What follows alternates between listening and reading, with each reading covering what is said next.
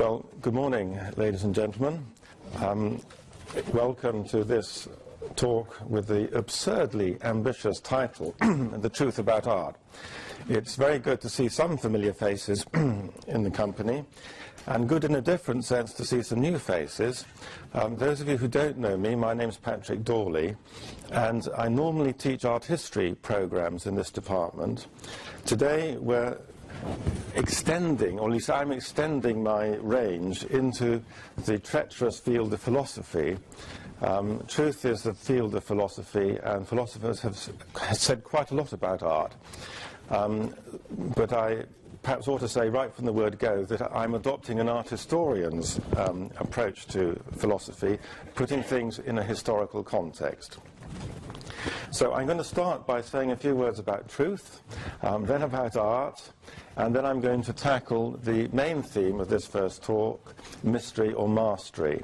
That's not meant to be mysterious. It actually refers to Sir Ernst Gombrich's famous statement in the opening of his book, The Truth About Art. Not The Truth About Art, that's my book, I beg his pardon. The Story of Art, which opens with the famous sentence, "There really is no such thing as art." So that is the mystery. The mastery is the answer he didn't give to he said that art with a capital A doesn't exist, art with a little a does, and that is mastery. So that is the key to these two words. The subtitle of my book, The Truth About Art, is Reclaiming Quality. Quality is the missing ingredient, I am going to suggest, that makes art into a mystery. Well, let's start by having a look at truth. This is truth. It's not any old truth, it's the truth that presides over the ceremonial heart of the university. The ceiling of the Sheldonian Theatre has all the arts and sciences looking up to heaven and appealing, imploring truth to come down and enlighten the university. And if you go to the Sheldonian, perhaps you could pop there at lunchtime, and you look at the ceiling, this is what you'll see. Not quite as large as this is obviously taken close up. So you can see, I think it's a female figure, a little bit ambiguous perhaps, but I think it's a female figure. She's holding a palm of victory in one hand and looking towards the sun.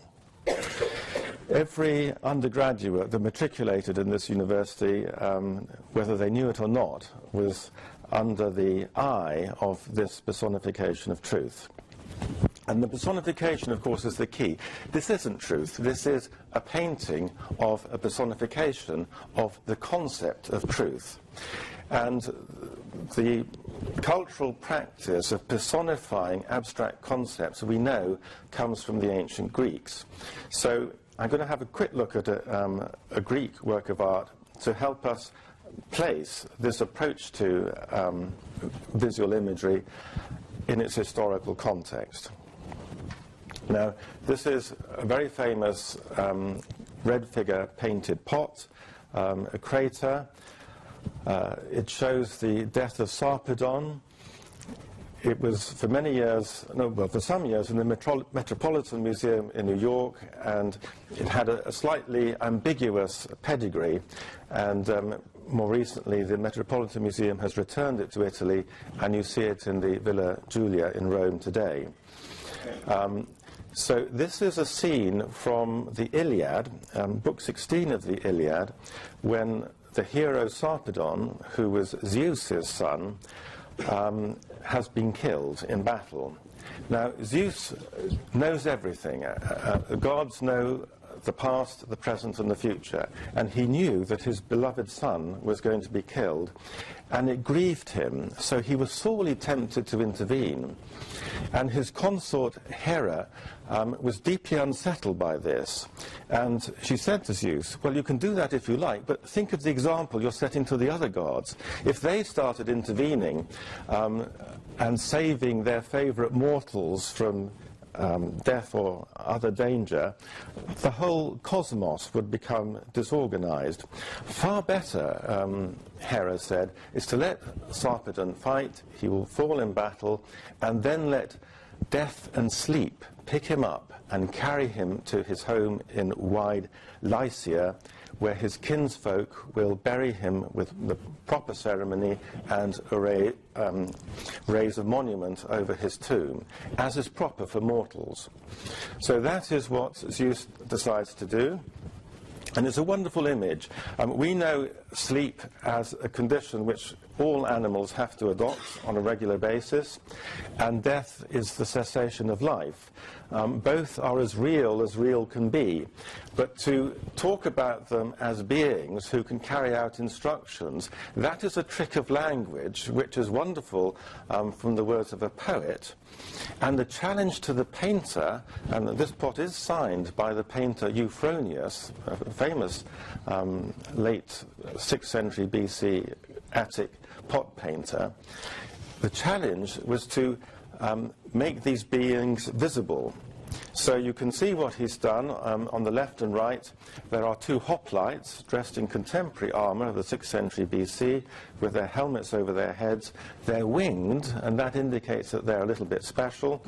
And coming out of the mouth of the one on the right, I don't know if you can read this, Thanatos, reading from right to left, that's death, and Hypnos from left to right, that's sleep. They are lifting up the body of the hero Sarpedon. And what a wonderful body that is. This is a youth in all his beauty and strength, his quality, if you like, brought low in death, and his body, the beauty of his body and its obvious strength is expressing those qualities that have been lost with his death. So it's a poignant image from a poignant passage in the Iliad, which the pot painter has visualized. Now, I'm going to invite you to think of truth in this context. True or false as an adjective is an uncomplicated word. It qualifies a sentence or the answer to a question.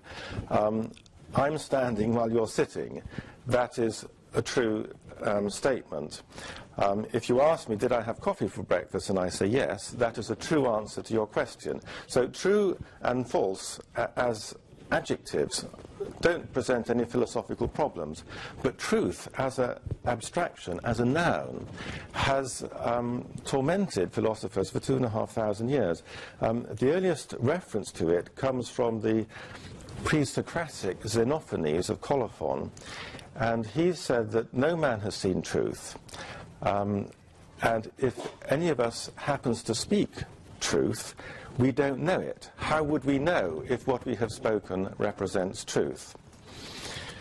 It is a verbal conceit, perhaps, like death and sleep in Homer's image in the Iliad. Now, this was put very eloquently by a contemporary of the painter of the ceiling in the Sheldonian. Robert Streeter is the painter. He painted it in the late 1660s, finished by 1670. And this comes from Thomas Hobbes, the magnificent Hobbes who wrote the Leviathan in 1651. This was during the Great Rebellion, as it was called, the Civil War in England. And he said, true and false are attributes of speech, not of things. And where speech is not, there is neither truth nor falsehood. Words are wise men's counters. They do but reckon with them, but they are the money of fools. True and false belongs to the world of symbolic notation, to language. And I suspect that Hobbes has got this from Aristotle. Aristotle is usually commenting on Plato and Socrates in many of his statements. And on this subject, he said that in practical matters, in the here and now, we have to be content to learn what is true about these things, roughly and in outline and for the most part.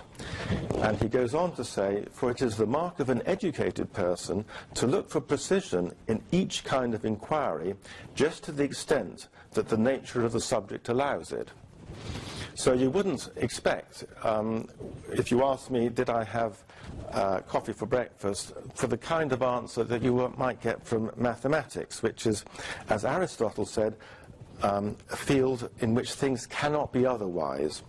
Truth, Aristotle claimed, belongs to the field of theoretical knowledge, not the field of doing or making, in matters which cannot be otherwise. And in subjects such as logic, metaphysics, mathematics, and natural science, we can establish knowledge which is universal, necessary, unchanging, separable from matter, involving proof and reason, and which can be taught. That is the field of truth, not the practical situations that we encounter in daily life. And I think this was common in ancient societies before philosophy. Socrates lived in the 5th century BC. That statement from Xenophanes that no one has ever encountered truth dates from about 500 BC. Before then, truth isn't an issue, and I don't think it's an issue in the Old Testament, the Hebrew Bible.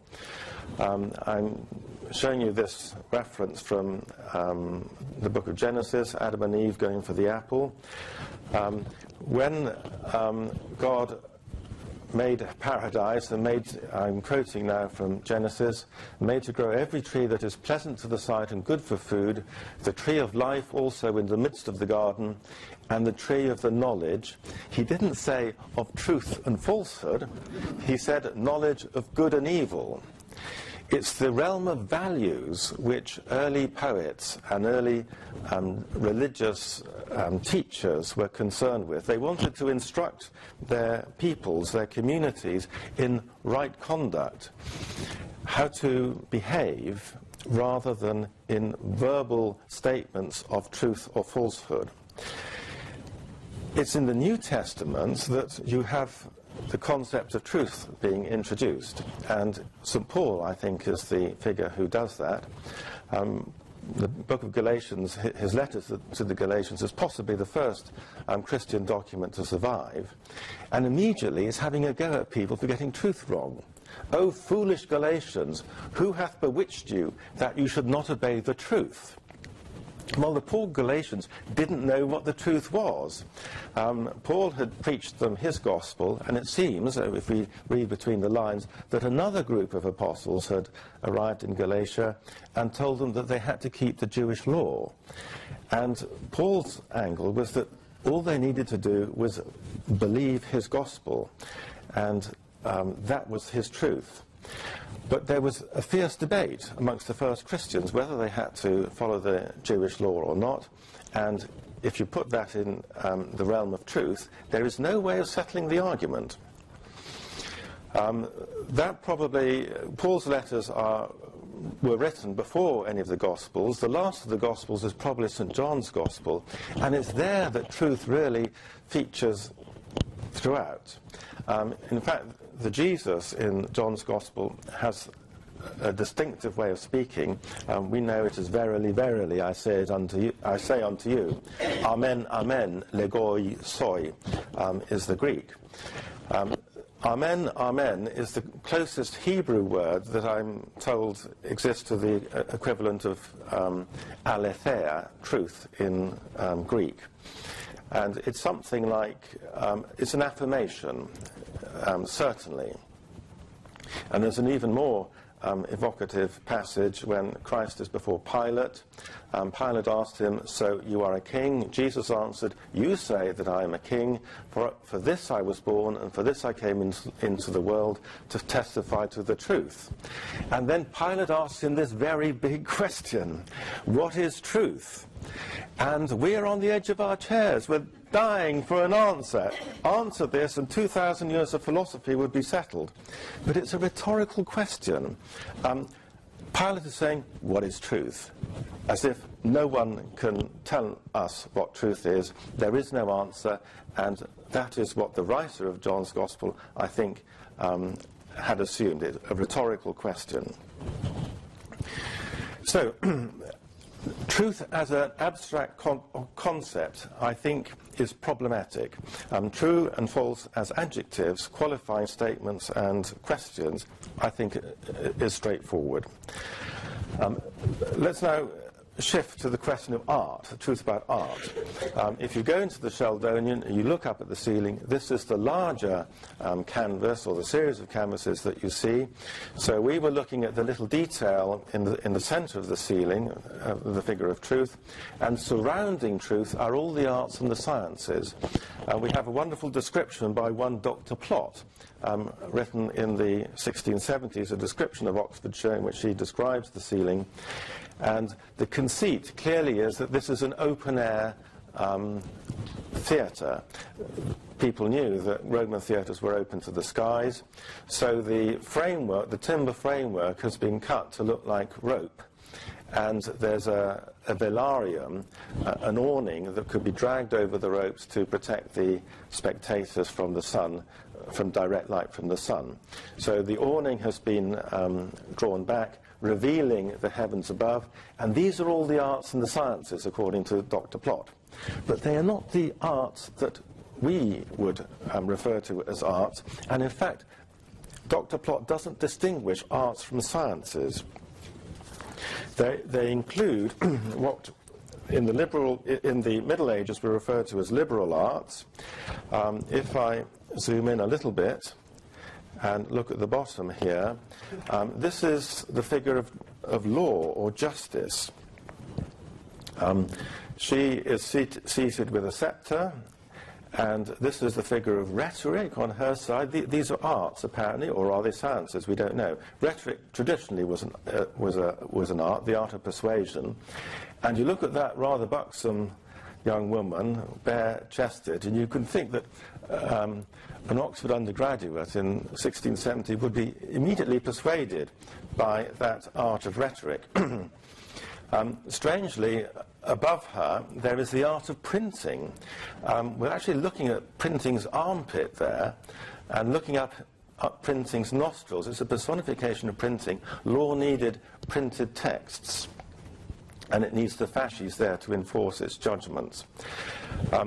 Architecture features on the left here. There's a Corinthian capital and a plumb line and an architect's square and a pair of dividers. Architecture was not an art taught in the university, as indeed it isn't today. Perhaps it got in because Sir Christopher Wren obviously designed the Sheldonian, and that gave it a certain prestige. If we walk around and look up to the central figure here, this is theology, the queen of the sciences, according to medieval assumptions. She is flanked by the Jewish law and the Christian Gospels. And this is history. I'm glad to see that history is looking at truth. She's got her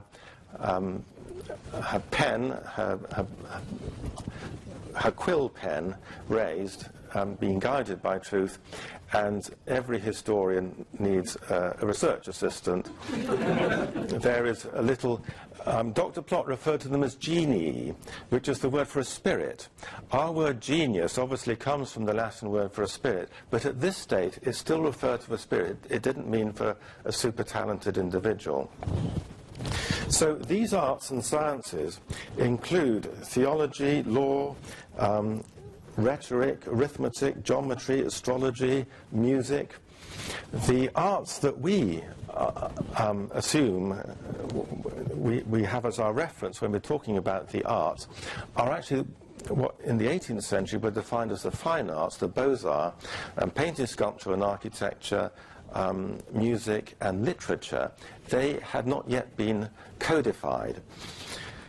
So there are conventions involved here, and history can separate out when particular conventions are adopted. In antiquity, the philosophers muddled up the sciences and the arts. They thought of the philosophers thought of them as bodies of knowledge. And I'm suggesting to you that before the philosophers, every activity was an art insofar it could be done well or badly. That's going to be my thesis. Well, where is Streeter's art in this ceiling? Streeter is the painter who's painted it. He doesn't feature. Painting is not one of the arts looking up to truth.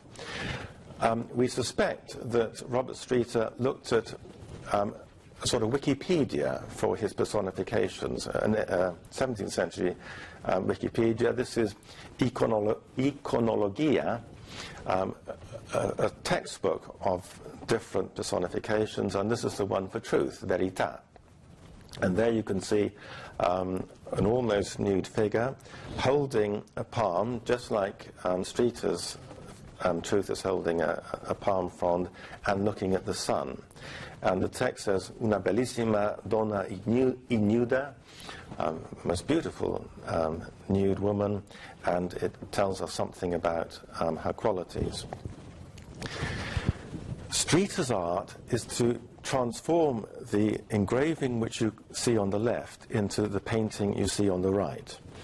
It's an invisible art if you haven't got your concepts ready to see them. It's not a personification, it's how he does something. Art is a Latin word for skill. And Streeter has taken a standing figure resting one foot on the globe into this seated figure, foreshortened from a very acute angle so that we can be looking up at her and the arts surrounding her can be looking up at her. And we know from George Virtue, who was an 18th century collector of anecdotes of English painters, that this was Streeter's famous ability, perspective and foreshortening. Virtue referred to him as a complete master in these particular skills. And we suspect that he would have used a device such as Dürer illustrated here, a frame with a transparent fine fabric with threads creating a grid, an equivalent grid on a piece of paper, so that with your eye in a fixed position, you can trace the outlines of a figure where it crosses the grid and transfer them to your paper like that. And that's how he got his foreshortening right. We suspect, obviously, we don't actually know. That is a skill. It doesn't need a personification. You recognize it if you have the right reference. Well, we shift from that to the question of mystery. Why did this become mysterious? Why is a skill, something that can be done well or badly, so problematic? And I think the philosophers have something to be answered for here, and in particular Plato and Plato's Socrates. This is the famous statement from the Apology, Socrates' defense when he was on trial for his life in 399 BC. Socrates, 70 years old, facing the jury of 501 citizens of Athens, and he has to put up his defense. And this is the statement that we are often quoted. "It is the greatest good for a man to discuss virtue every day, for the unexamined life is not worth living." Now that clearly is taken out of context. There's a larger context here in which Socrates asks, why don't you just shut up? If you just keep quiet and stop pestering people about what is virtue, let the craftsmen, let the sophists and the rhetoricians get on with their jobs, leave people in peace, there'll be no trouble. But you keep going around pestering people. And Socrates, this is Socrates' answer. He can't, he says, stop asking this question, or he would be disobeying the god. And by the god, he might mean the Apollo in Delphi, who said that Socrates was the wisest of men, or it could be his own daimon, his own inner genius, his conscience, we might say. And the larger text, he says, I can't disobey the God, so I've got to keep asking these questions. Even though you don't believe me that I've got a God telling me this is the case. And if I say that it is the greatest good for a man to discuss arete every day, and those other things about which you hear me conversing and testing myself and others, for the unexamined life is not worth living for men, you will believe me even less. This is a very odd thing to do, and Socrates is telling the jury of 501 citizens that you won't believe this, but this is what I think I have to do. Discuss arete every day. So the question is, what does arete mean? It's traditionally translated as virtue because when it was first translated into Latin, it was translated as virtus, which is a Latin word which has become our modern virtue, but we reserve it for moral excellence, and the ancient Romans used it for excellence across the board. And that is one of the roots of the confusion. Modern translators of Plato and Aristotle very often use excellence for arete. They've dropped virtue and they use excellence. But I don't think that quite works, because why would Socrates go around Athens asking people what excellence is? It's not difficult. Excellence is a superlative. And if you asked a potter what excellence is, and you say, well, it's the best possible pot I could produce. And if we had a pot competition, and the best pot would be excellent. Is that so difficult? Does he have to spend his life asking people what excellence is? So I suspect there's a bit more to it than that. And the key has, in my judgment, come from this celebrated book, Zen and the Art of Motorcycle Maintenance by Robert Pirsig. Published in 1974 and ignored over the last, how many years it is 40-odd years, by philosophers, art historians and academics. So we're going to give it a little bit of attention today. The theme of Pirsig's book is not Zen Buddhism, and it's not motorcycle maintenance. The key is in the subtitle. It's an inquiry into values. And values is what the author of Genesis was concerned with, and values is what Homer is concerned with, the difference between the good and the bad. Pirsig is not concerned with truth and falsehood, he's concerned with the good and the bad.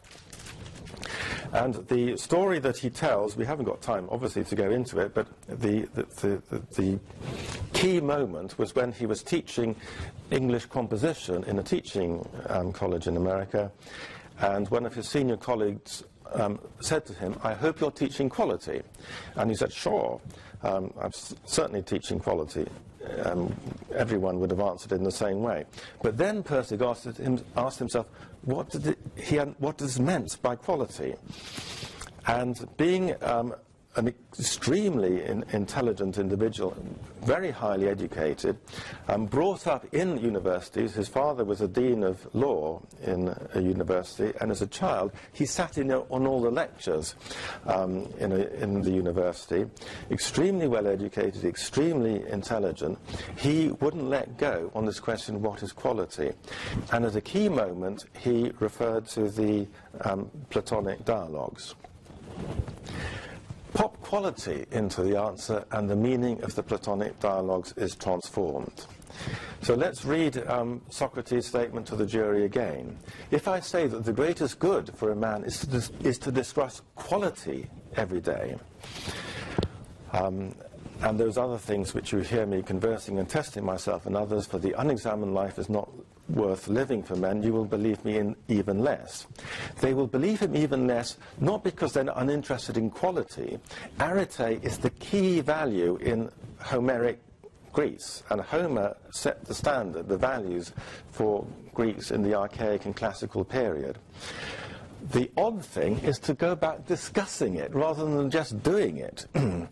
If you're a potter or a soldier or a public speaker or a helmsman sailing a ship, you want to get things right, and you're concerned with quality. It is wanting to define it, to discuss it, to put it into words, which was odd in Socrates' conduct. Socrates wanted to pin it down with knowledge and to put it into words, and that doesn't work. So let's see if we can discover the meaning of arete by looking at earlier text, Homer obviously in particular. This is a passage from Book 8 in the Iliad. Hector is retiring for the day, and he's addressing the Trojans about the following day's encounter. So he says, in the following day, I will know whether the son of Tydeus, mighty Diomedes, will thrust me back from the ships to the wall, or whether I will slay him with the bronze and carry off his blood-stained spoil.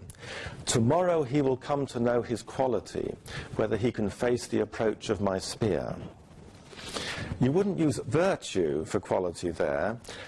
You could use excellence. You could use a number of words, but quality is an all-embracing word. It's not just courage, it's not just skill, it's everything. I think quality in that context works particularly well. But it isn't just heroes fighting in battle that Homer uses the word arete for. This is Penelope. Penelope had been left by Odysseus for 10 years when he was fighting in the Trojan War, and 10 more years when he was trying to find his way home and kept getting lost. So Penelope is surrounded by suitors who want to marry her, and a suitor says of Penelope, we on our part are waiting here day after day, continue our rivalry for that quality of hers, and do not go after other women whom each one could fitly wed. What is the quality that was important for a woman in this early period of Greek history, the sort of colonizing period, probably the 8th century BC? Well, this was a great seafaring culture. The Greeks were expanding all over the Mediterranean, setting up trading posts and colonies. So husbands would be away from their wives for years at a time. And obviously they could have shipwrecks, and they could die, and they could never come back. How long is a woman to wait for her husband in those circumstances? Well, a couple of years, perhaps 3 or 4 years. I don't know, a very loyal wife might wait 4 or 5. But she has a young son, and her father is, her stepfather is too old to protect her.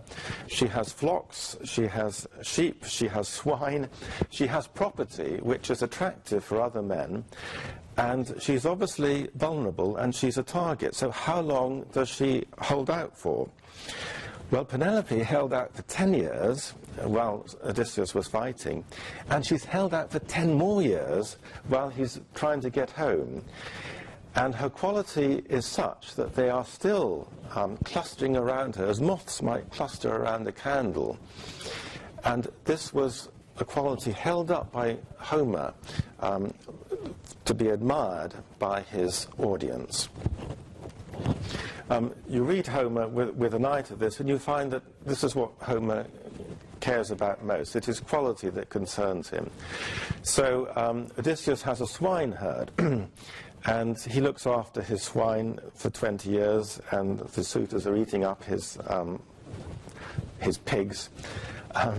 And when Odysseus finally returns, you remember that he's in disguise, and he sees his old dog. You remember that rather wonderful episode, Argos? And he was a wonderful hunting dog, fleet of foot, strong, loyal, and he sees this old dog, and he's a mangy, old, neglected creature on a compost heap. And Odysseus is shocked to see Argos in that condition. And Argos, of course, recognizes Odysseus. He's the only one who recognizes his master. And Odysseus says to Eumaeus, his swineherd, how could they have neglected Argos in this way? And Eumaeus explains that it's the slave women in the household who are looking after him, or supposed to be looking after him. And then he says, for Zeus, whose voice is borne afar, takes away half the quality from a man when the day of slavery comes upon him. These are slaves who are looking after the dog, and they just do what they're told. They don't use their judgment. If they're told just to give him some scraps, that's what they do. They don't care.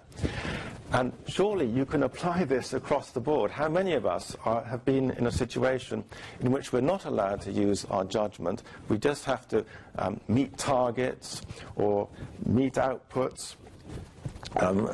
Is it the barristers who were on strike yesterday because they don't like the new arrangements? When they can't use their judgment to serve their clients, they've got to deliver within a particular budget, within a particular time frame. So it's a kind of form of slavery. That is what destroys people. I think that is what Homer is saying there. We move on a little bit later to Hesiod, perhaps a century or so after Homer. Obviously, we don't know exactly. And he makes this very famous remark: badness can be got easily and in shoals. The road to her is smooth, and she lives very near us. But between us and quality, the gods have placed the sweat of our brows. Long and steep is the path that leads to her, and it is rough at first. But when a man has reached the top, then she is easy to reach, though before she was hard.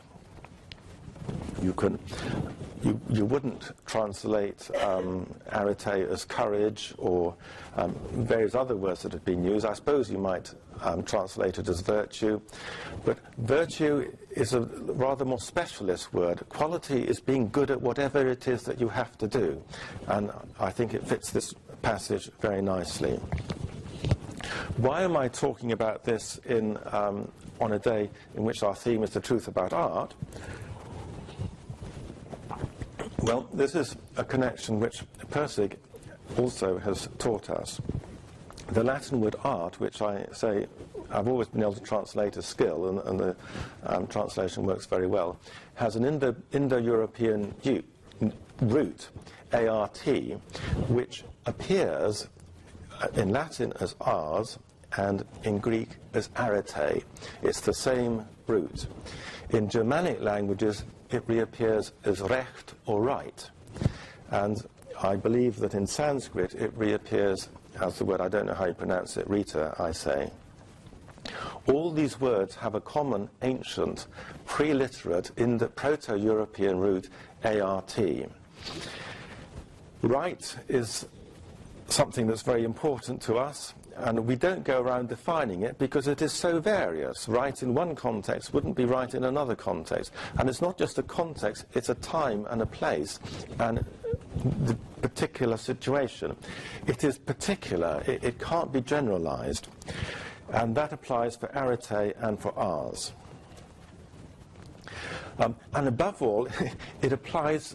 The point that Pirsig makes, and I think Homer makes it too, is that you can't put quality into words. You can't put the beauty of a young woman into words. How many poets have tried to describe their beloved in words and failed? And the most famous beauty of all, Helen of Troy, how did she become so famous as a beauty? Homer never describes her. The closest he comes is this particular passage when the old men of Troy are on the walls of Troy looking down at the battle, and Helen approaches them, and softly the old men of Troy spoke winged words to one another. Small blame that Trojans and well-grieved Achaeans should for such a woman long suffer woes. She is terribly like an immortal goddess to look on. It's old men who are saying this, presumably those whose sexual appetites are a little bit cooler than that of younger men, and even they recognize the extraordinary beauty of Helen, and that is enough for Homer to have established Helen's wonderful beauty. You can't define beauty any more than you can define quality.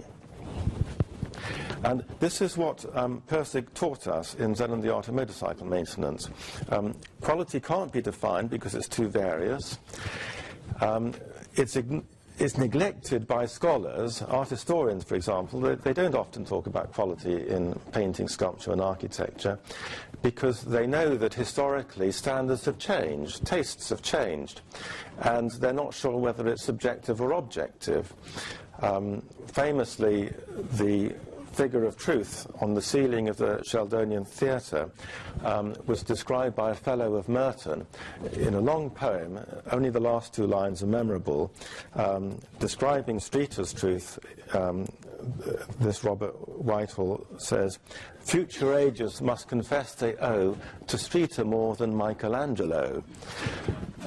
You can say that if you've never seen Michelangelo. If you have seen Michelangelo, you realize that Streeter isn't quite up to that standard. So quality varies. It's not objective. And therefore, the alternative which we have today is that it's subjective. And again, Pirsig said it's not subjective or objective. And when we are wrapped up in a good book, we don't feel self-conscious. We lose ourselves in a book. That's what we say. If you're caught up in a wonderful film or a play, you're not aware of subject and object. Subject and object dissolve in the experience of quality. So this is what he says: when the subject becomes aware of the object, quality describes the relationship that binds them. It is not one thing or the other. It's when the two come together that you have the quality experience. And that's why you can't pin it down on one side or the other. And he then goes on to say, it's not a thing. It is an event. It is an occasion. When you're wanting your coffee for breakfast, the aroma of freshly ground coffee may be marvellous, and you've had your coffee and you've had your breakfast, and then you smell coffee again, and it's the last thing you want.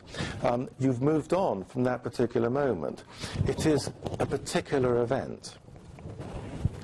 And this I found Pirsig's most useful statement. Quality is the response of an organism to its environment. Every organism has to exist in a physical environment, and if it succeeds, it finds nourishment, it avoids danger, and it reproduces. And quality describes that relationship to the environment. The organism responds not to truth or falsehood, because that's a symbolic form of notation. It responds to the good and bad, and quality contains the good and the bad. And this is, again, Pirsig, art is high-quality endeavour. The way I like to put it, art is any activity that can be done well or badly, and the art lies in doing it well. And once you've established that, many of the problems that attend our understanding of art and the history of art fall away. So we go back to Socrates on trial for his life, in his defence. And this is the translation that came across to Western Europe in the Renaissance. Marsilio Ficino is the first person to translate Plato into Latin, the complete works, that is.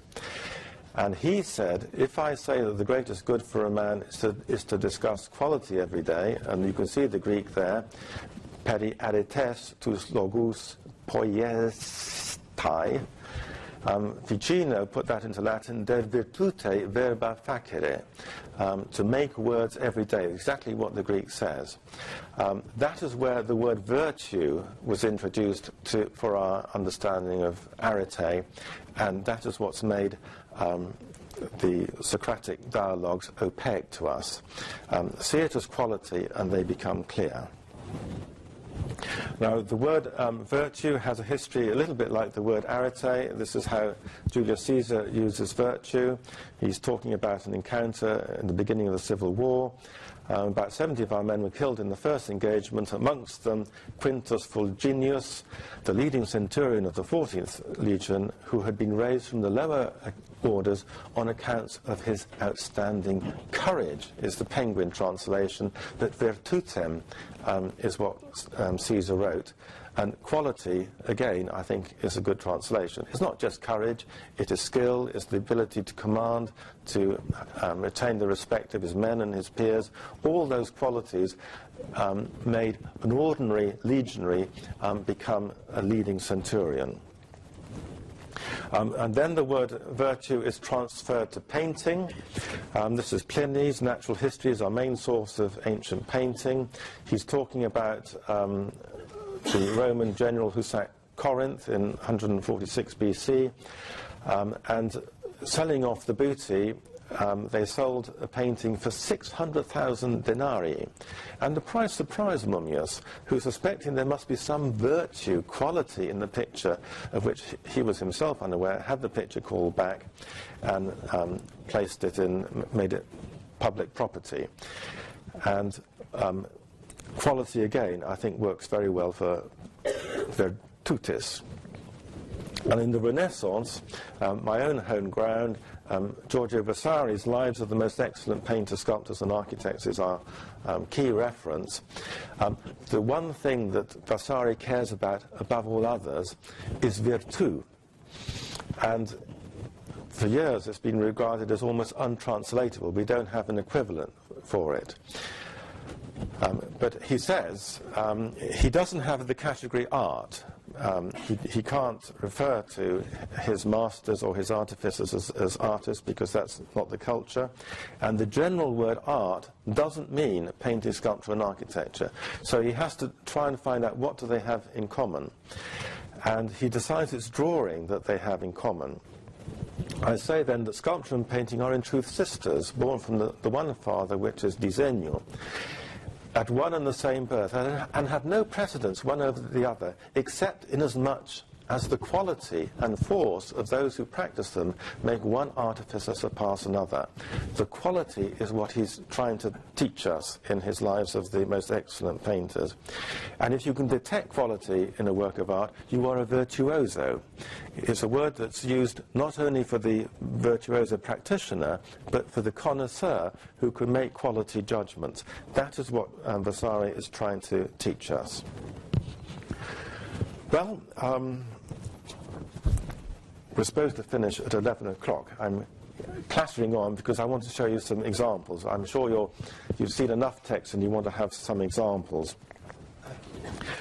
My examples I'm going to draw are actually from architecture, which don't have some of the issues that attend painting and sculpture.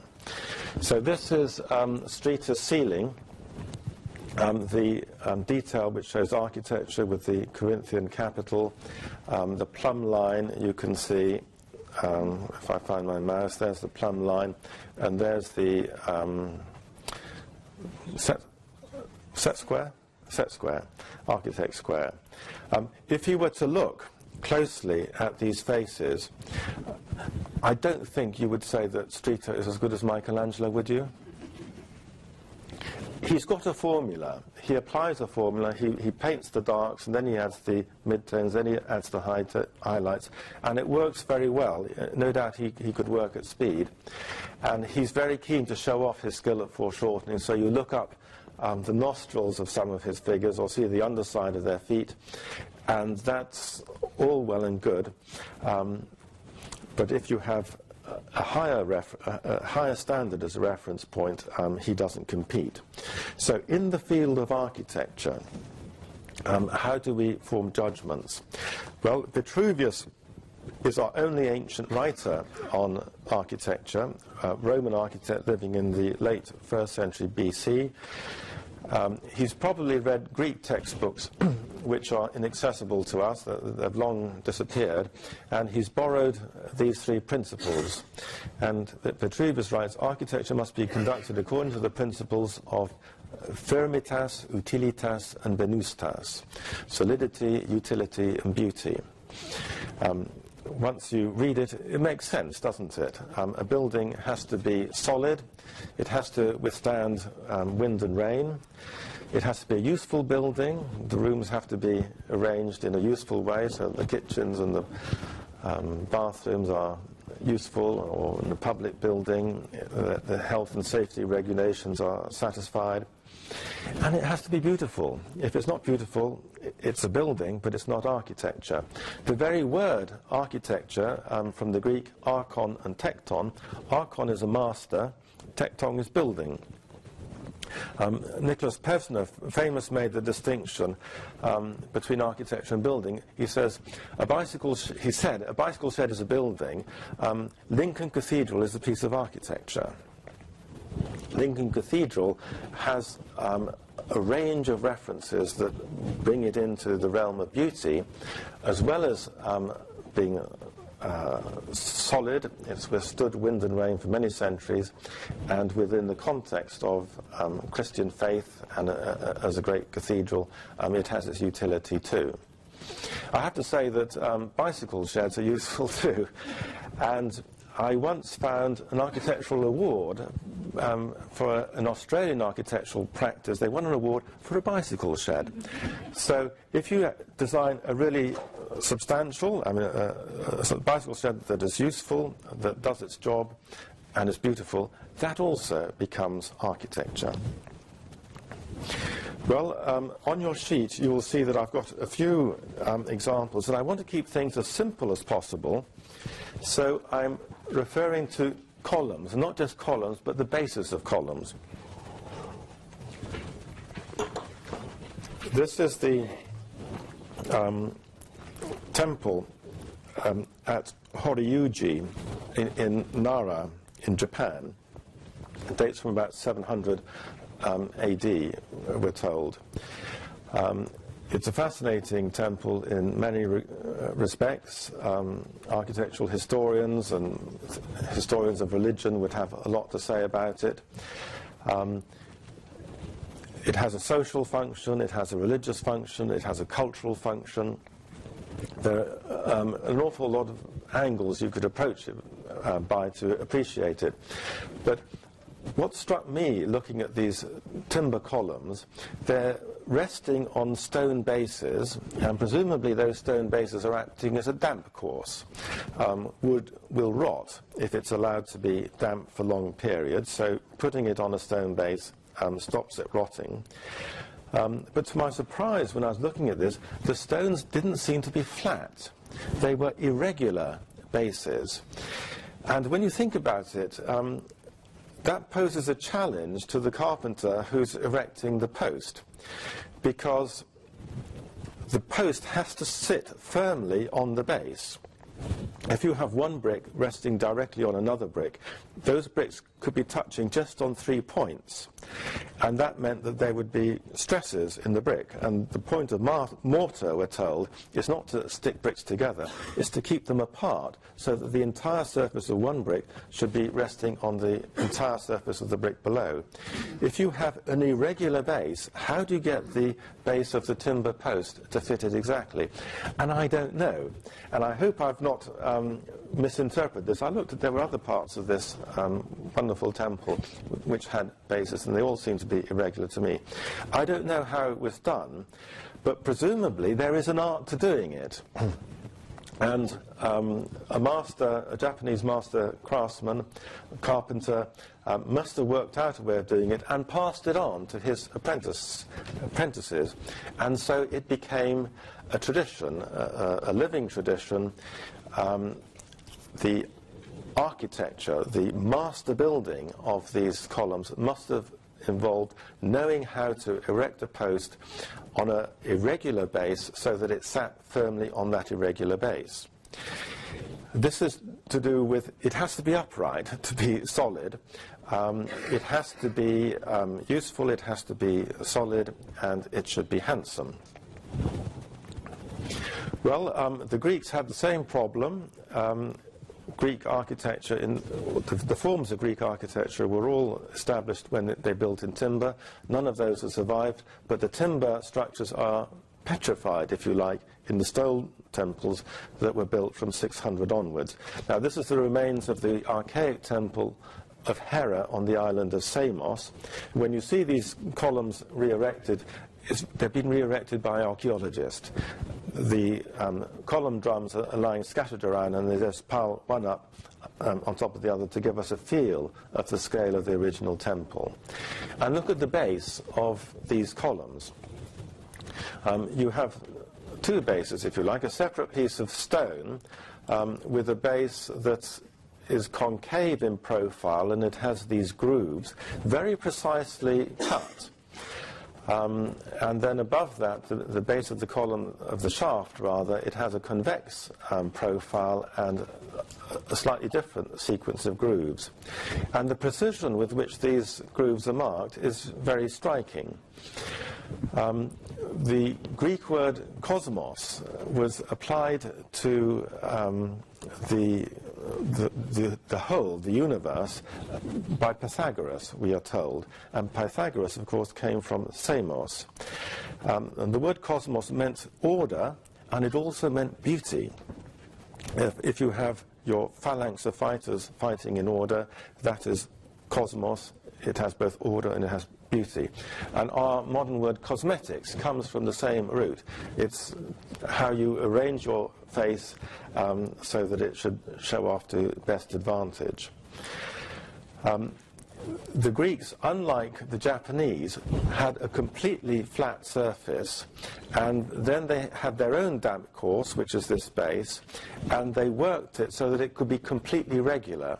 And perhaps their reference was a pot turned on a wheel, which gives you a perfectly circular outline, and you can paint grooves on it, not grooves, but you could paint bands on it, and this maybe was transferred to stone.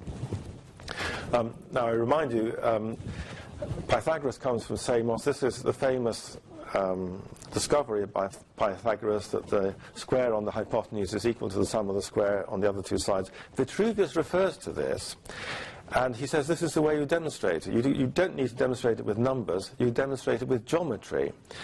And you just count up the squares, and you can see that there are 25 on the hypotenuse. You add up the other two, and it also comes to 25. And Vitruvius said that Pythagoras was so overwhelmed by this discovery that he sacrificed an ox to the god who must have given him the insight. Vitruvius also talks about how do you double a circle. He says you can't do it mathematically, with numbers. Because if you were to extend a square in a certain direction, you won't get to the same number of units on a double-sized square than you will of a single-sized square. But you can do it easily, geometrically, by taking a diagonal of the square and making that the size of your new square, which is going to be double the size of the old. So the Greek obsession with geometry could have been fired off by the architects who were building these Greek temples in stone and using geometry, because we know that they wrote books about their temples, and what are they going to write in their books if it's not the geometry that was involved in shaping the columns and the capitals and the entablatures that we see. And the other thing that strikes you about Greek architecture is that it's optimized to be seen from a particular position. This is obviously the Acropolis in Athens, seen from the site of assembly. Now, I don't know whether Socrates was tried by his 501 jurors from this location, but when you look from the assembly to the Acropolis, you're looking exactly along the axis to the Propylaeon, the gate to the Acropolis. And the Parthenon is seen from the short end, and you just see a certain amount of the long end. And the little temple of Athena Nike you can see at a slight angle. It all looks exactly right. And I can't imagine that this is a coincidence. This surely is the optimal view. And I'm astonished that this doesn't seem to be the view that's very often photographed. I had to use one of my own Kodachrome slides to scan in to show you this, because I couldn't find it anywhere else. So it's a relationship, the classical Greeks, a relationship with the viewer and the object. They adjusted the shape of large statues so that they should look good from an acute angle. And you look at the column bases in the Propylaeon. These are Doric. Doric columns don't have bases because they rest on a stone stylobate, the top step of the platform. And if that stylobate is stone, you don't need a damp course, because the damp course is already there in the stone. Wonderfully precisely constructed. This is a beauty that was worked out in wood and then preserved in stone, because that was a tradition which they respected. And just inside the Propylaeon, you can see that they are Ionic bases, and these are the Athenian style bases which become classic. You can see that the lower half has got a convex profile. That's the torus. Vitruvius gives us the terms, the concave, Scotia, and the torus again. The lower one extending a little bit further out from the upper one. The upper one here has grooves, the lower one doesn't. This becomes such a satisfactory formula that it's been repeated ever since. It is a classic because it seems to be expressive of its function. You would feel that the weight of that column is squeezing out the base as if it was some kind of what's the word I'm looking for? Some sort of plastic material that is yielding to the pressure of the weight above it, and that seems exactly right. And then I'm switching to Normandy in the Middle Ages. This is the Abbey Church at Bernay, which dates from the 11th century, very early stone church.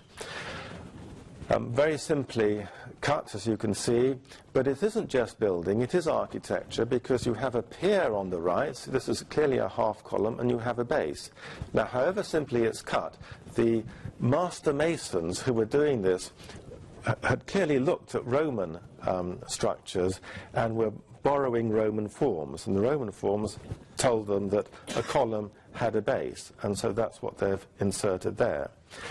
And having mastered how to do this, the next generation of masons would have wanted to improve on their masters. And this is the dynamic, I think, of artistic traditions. You want to achieve quality. You are striving to do something better than as well as you can. You're striving for excellence. So over a couple of centuries, generations of Norman masons must have worked on similar projects like this. So by the time we come to the cathedral in Coutances in the 13th century, you have these clusters of shafts terminating at these very expressive bases on little flat platforms like an abacus, and raised on a much higher pedestal. There is a richness and a complexity to this and a logic to it, each of these shafts spreading out for the ribs for the vaulting above, which is very rewarding. And no doubt contemporaries seeing this would have had the earlier bases as their reference point, so they would have admired the excellence, the quality which they see here, and every bishop wanted his cathedral to stand out against the competition. And then we switch to the 15th century. This is the choir of the Abbey Church at Mont-Saint-Michel. In hard granite, very hard stone to work. And you can see blocks of granite have been assembled together, and this extraordinary complex moulding has been applied across the various blocks.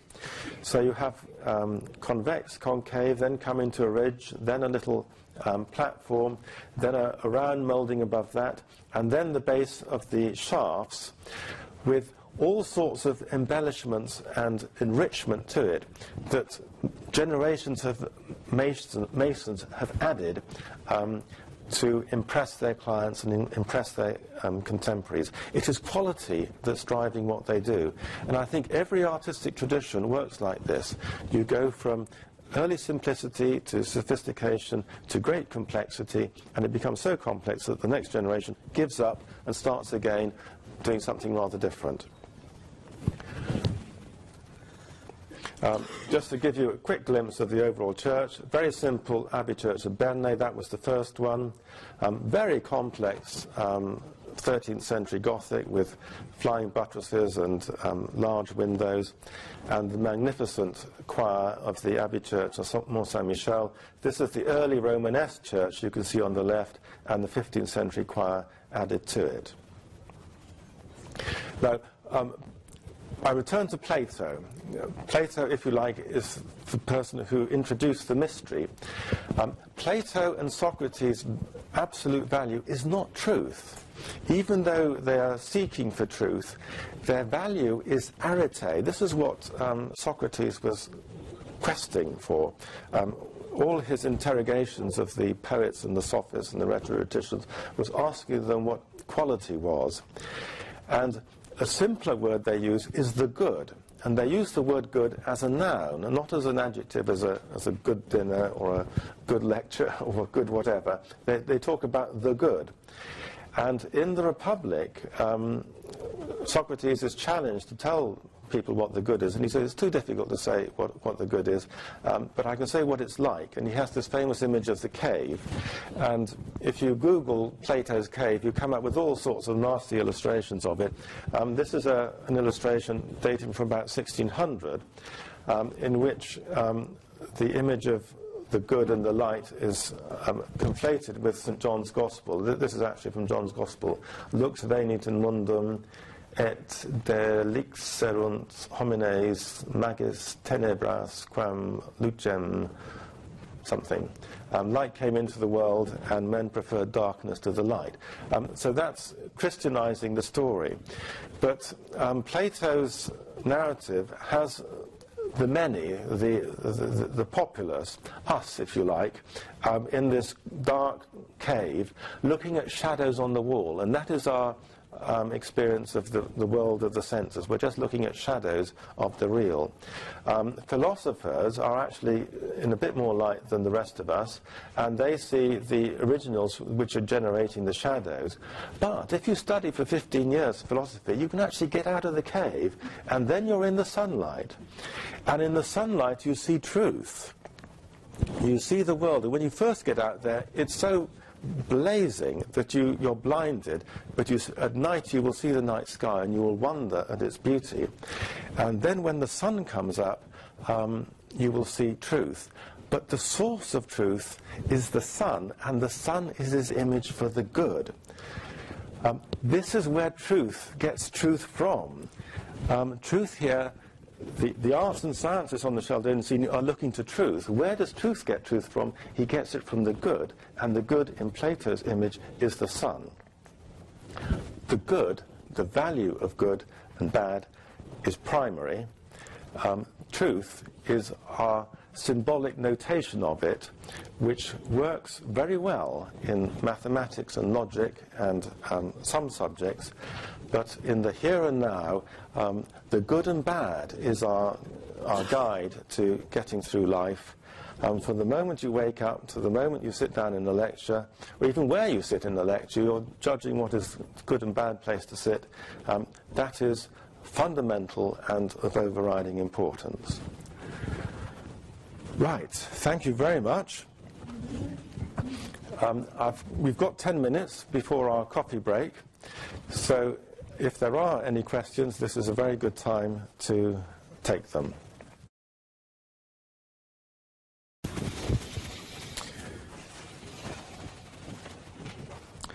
Well, welcome back. We were talking at lunch as to what is a good lunch. I hope you had a good lunch, but I hope you didn't have too good a lunch, because if you had wine and a soup and a meal and a pudding and cheese and coffee and chocolate and heaven knows what else, you'll be feeling very comfortable at the moment, and that means that you may be nodding off. The lecture spot after lunch is always the one that lecturers want to avoid. So I hope you did have a good lunch. Our subject this afternoon is aesthetics, and aesthetics is a branch of philosophy. It's a sub-discipline of philosophy, and I'm not a philosopher, so you wouldn't expect me to talk to you about philosophy. I'm talking about aesthetics from the point of view of an art historian, in other words, putting aesthetics in its historical context.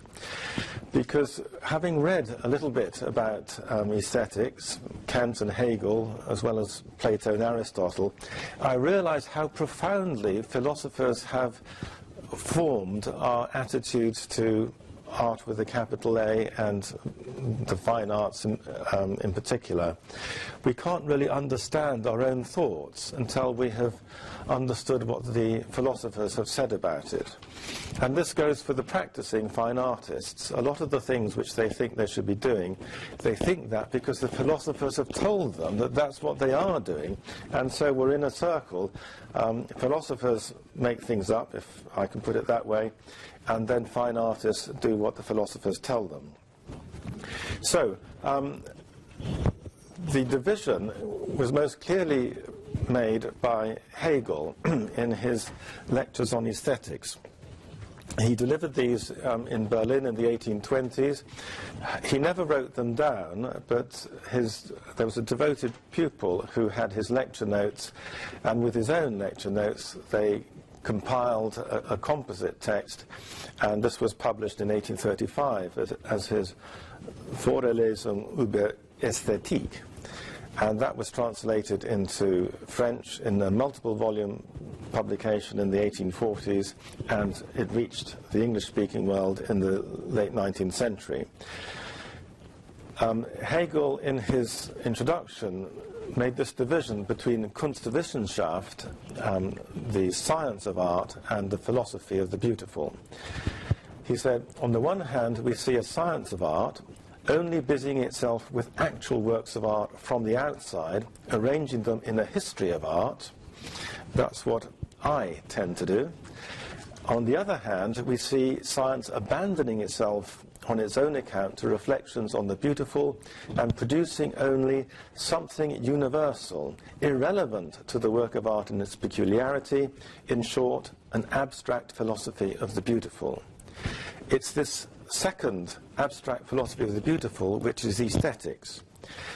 And you see what Hegel said about it. It's irrelevant to the work of art in its peculiarity.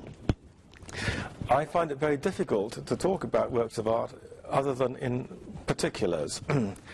And I want to share with you a memory I have going back 10 years about an experience of the beautiful.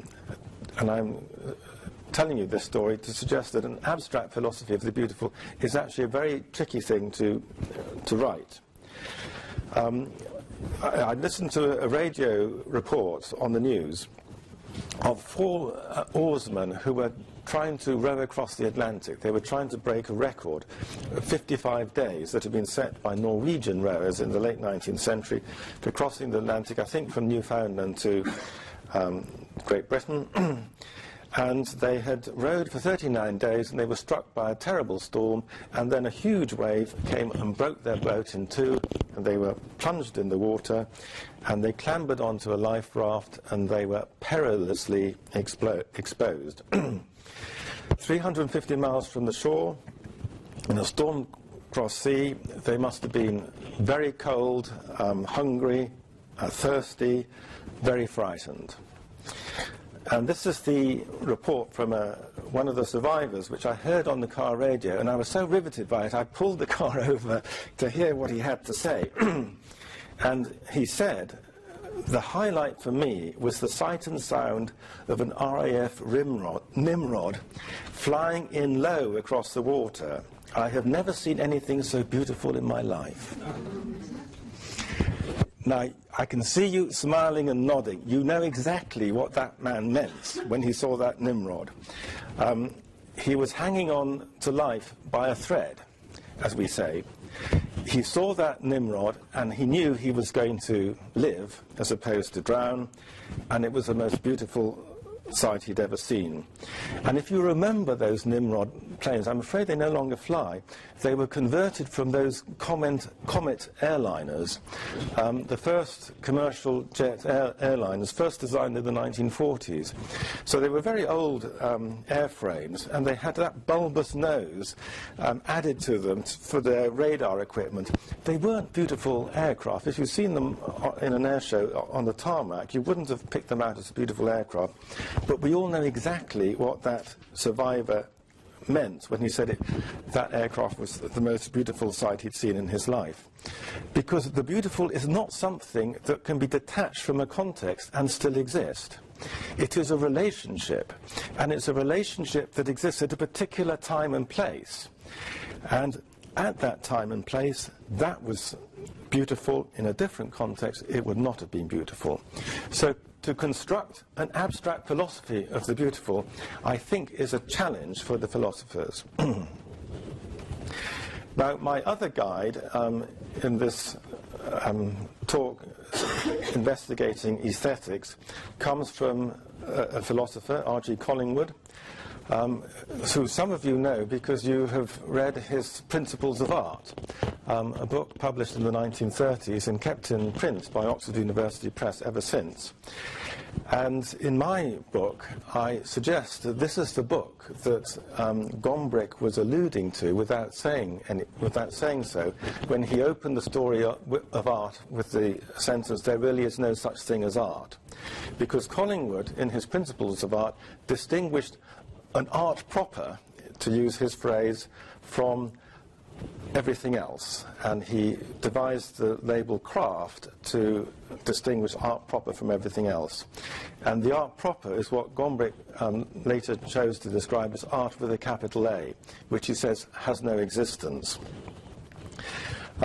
So I'm not a supporter of Collingwood's philosophy of art. I favour Gombrich rather than Collingwood.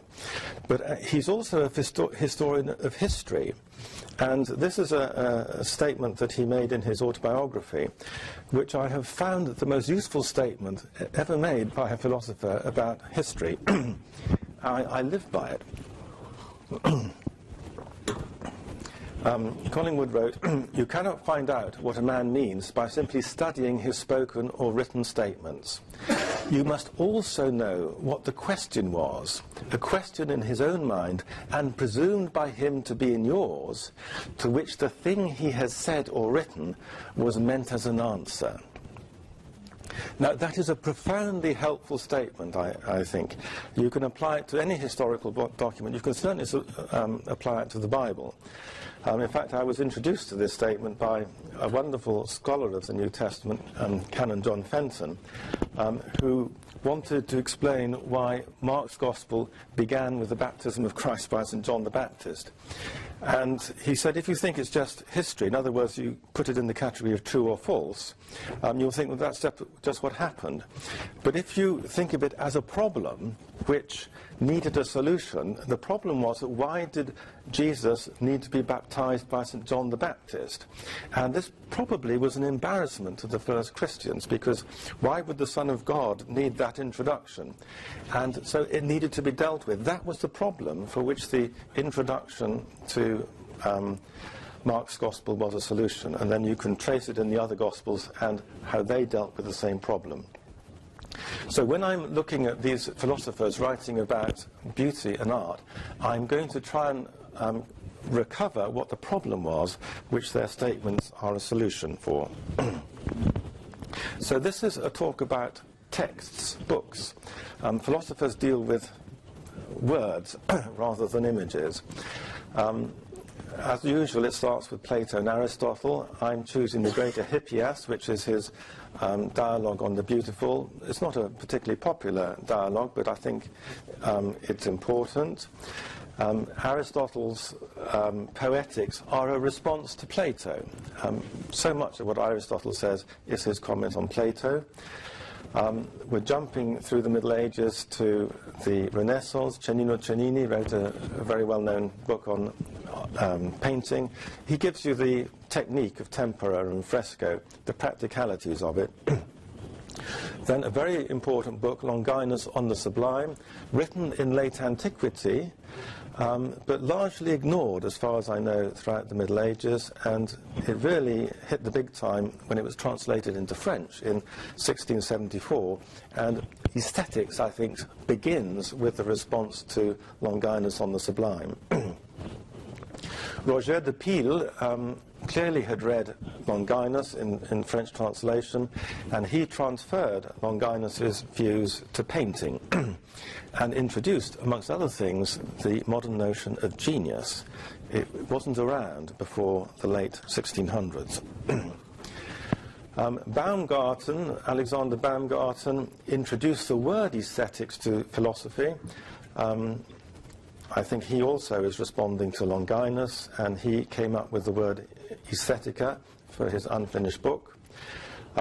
What he wrote isn't that significant for modern philosophers, but it was picked up on by Immanuel Kant, and the Critique of Judgment is the key text for understanding what philosophers say about visual art, though Kant is more addressing matters of beauty than visual art.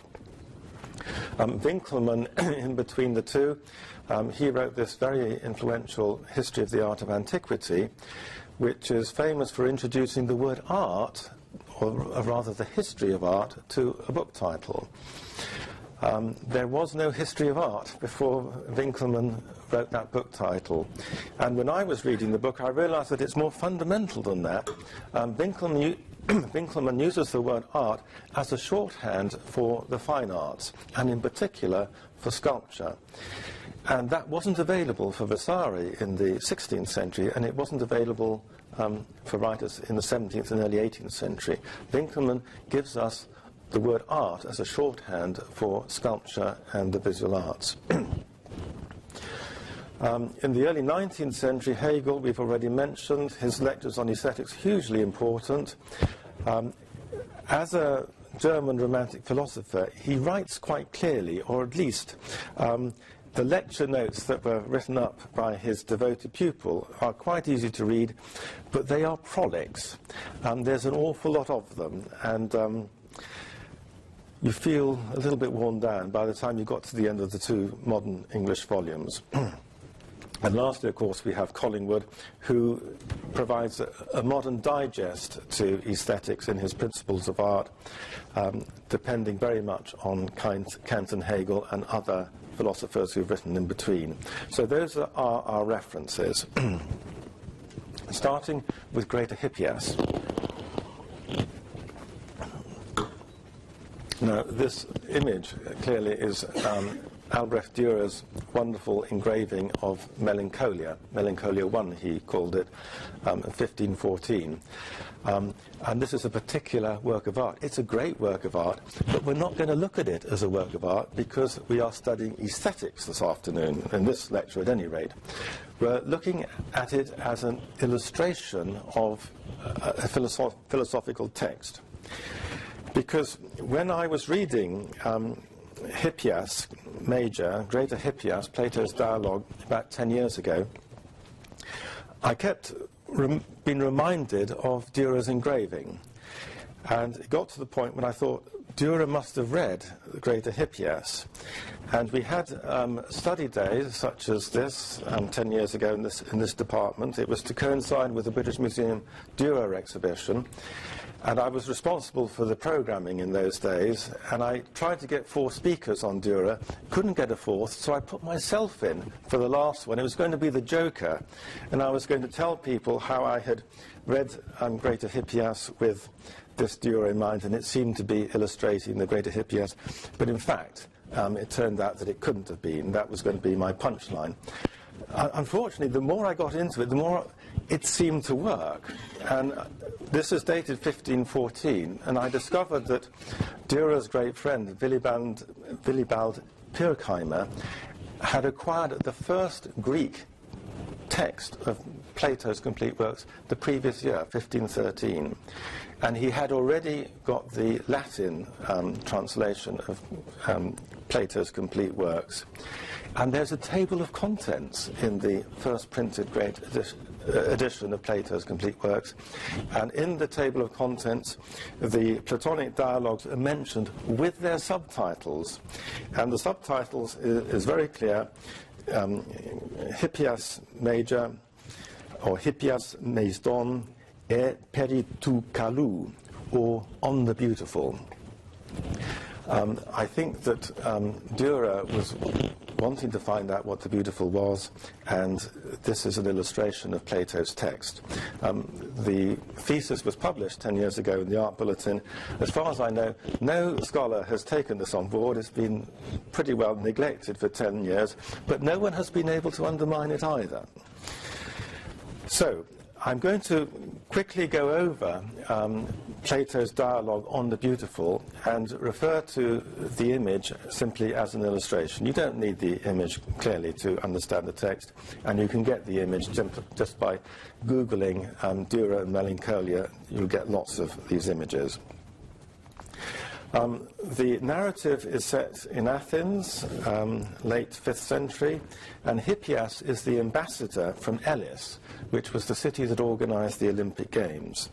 So he was a very distinguished man, and he was a sophist, a teacher of arete, whom the word that we are interpreting as quality.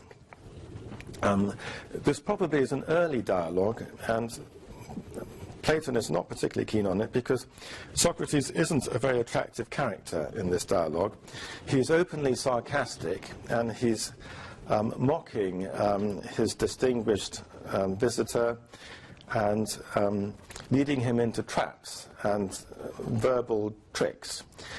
It's not a very edifying spectacle. For example, he mocks Hippias for charging fees to his students. Academics today, of course, work for free, so that's a very shocking thing to do. Anyway, he discovers that Hippias has been teaching young men about arete and the beautiful, and it reminds Socrates that a man had asked him what the beautiful was and he couldn't answer. So now he can ask Hippias, and it'll be an easy task for Hippias to say, not what is beautiful, but what the beautiful is. Horti esti to kalon.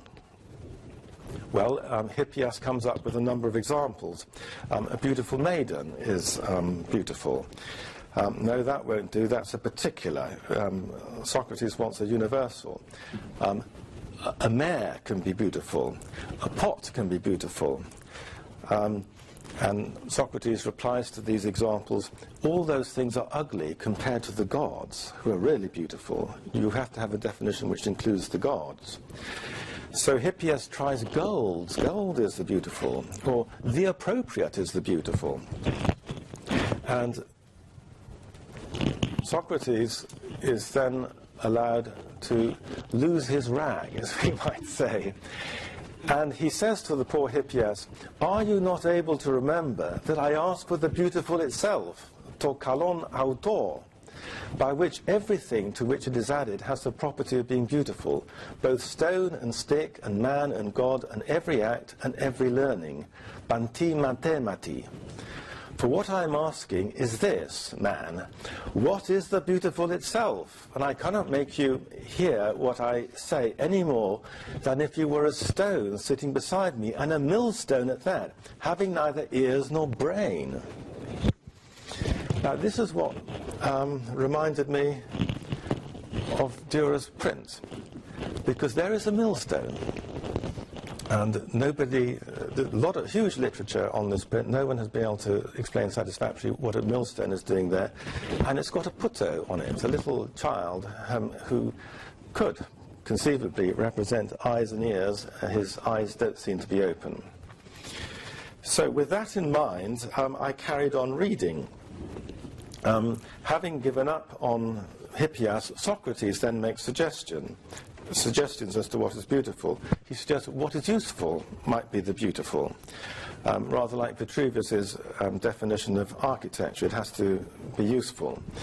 Well, if we look at the grounds surrounding this figure, this is a figure of geometry, by the way. She's holding a pair of dividers, and she's got a book which is probably Euclid's Elements of Geometry.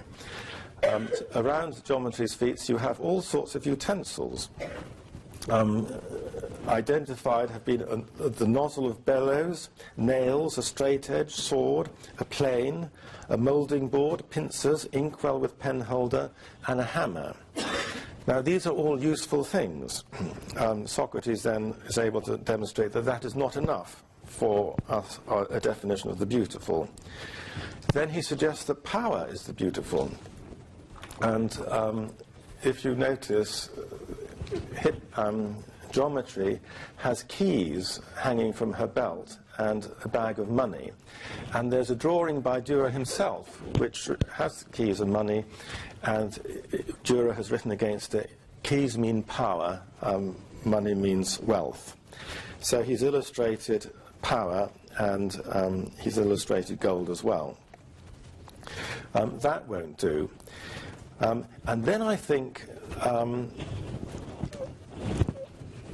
Pirkheimer, who must be Dürer's translation, picked up on the phrase panti mathemati, every learning.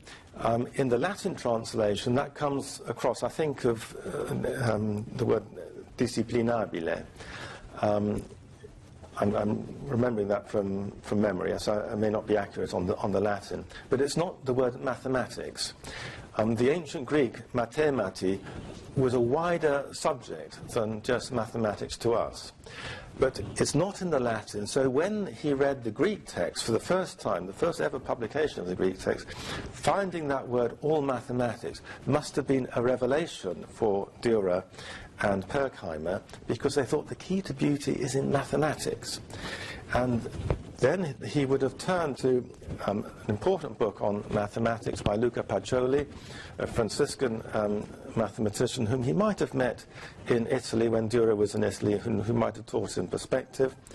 And Pacioli says that mathematics are the foundation and ladder which give access to every other science. And in the background there you can see a ladder. Then Luca Pacioli goes on to say that mathematics is about number, weight, and measure. Well, you've got a panel of magic numbers. They're magic because they add up to 34, whichever direction you go in. You've got scales for weight, and you've got measure. This is an hourglass measuring time. Other applications of mathematics, Pacioli says, fire proves gold, and mathematics proves the intellect. It's the testing discipline for the intellect. And on the left there you can see a little crucible of coals and a fire, a goldsmith crucible for gold. So that's testing metal, just as mathematics tests the intellect. And so it goes on. But at the end, as always in Plato's Socratic dialogues, it's inconclusive. They can't define the beautiful. And the dialogues ends with Socrates saying, that man, and he means his daimon, his inner genius, will be very disappointed that we don't know what the beautiful is. We can't define the beautiful. He will say, how do you know either who produced a discourse beautifully or not, or anything else whatsoever, when you are ignorant of the beautiful? And when you are in such a condition, do you think it is better for you to be alive or dead? I think Dürer must have been bitterly disappointed to reach the end of the dialogue and not to have learned what the beautiful was. And with geometry, the figure of geometry, I think he's expressing that disappointment. Socrates' disappointment, Hippias' disappointment that they have struggled and not been able to come up with a definition for the beautiful itself. And it leaves us that irregular polygon, doesn't it? Now, polygons have a place in Plato's philosophy. If you read the Timaeus, which is his cosmology, he relates 4 of the 5 regular solids. There are only 5 regular solids. 4 of them he relates to earth, air, fire, and water. So the cube, which you see on the left here, he identifies that with earth. Gosh, I've forgotten what this is. Is it a... Which one? Icosahedron, that'll do as far as I'm concerned. That's water. Fire is whatever this one is. And the pyramid, can I call it the pyramid? That is I beg its pardon, that is air and that's fire. You could see I'm not a mathematician. But it leaves the dodecahedron. And in the Timaeus, Plato rather lamely suggested that the dodecahedron represents torpan, the everything. And you can see how Plato thought in geometric terms. These are the ideas, the simple, regular shapes, which are the beautiful. And he wants to think of similar shapes behind the flux of appearances. But the dodecahedron is left over.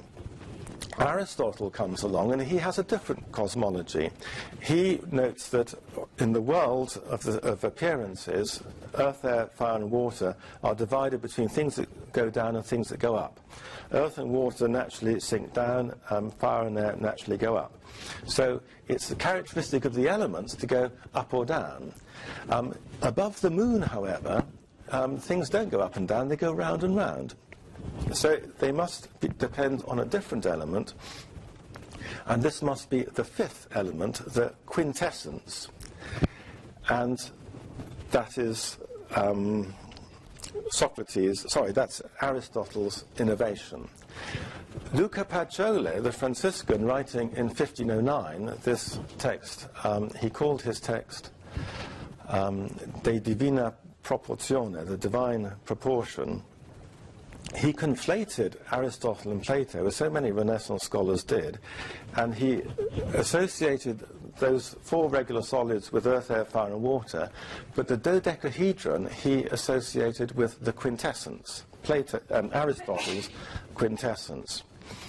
And this was the heavenly regular solid, the divine regular solid, and you use the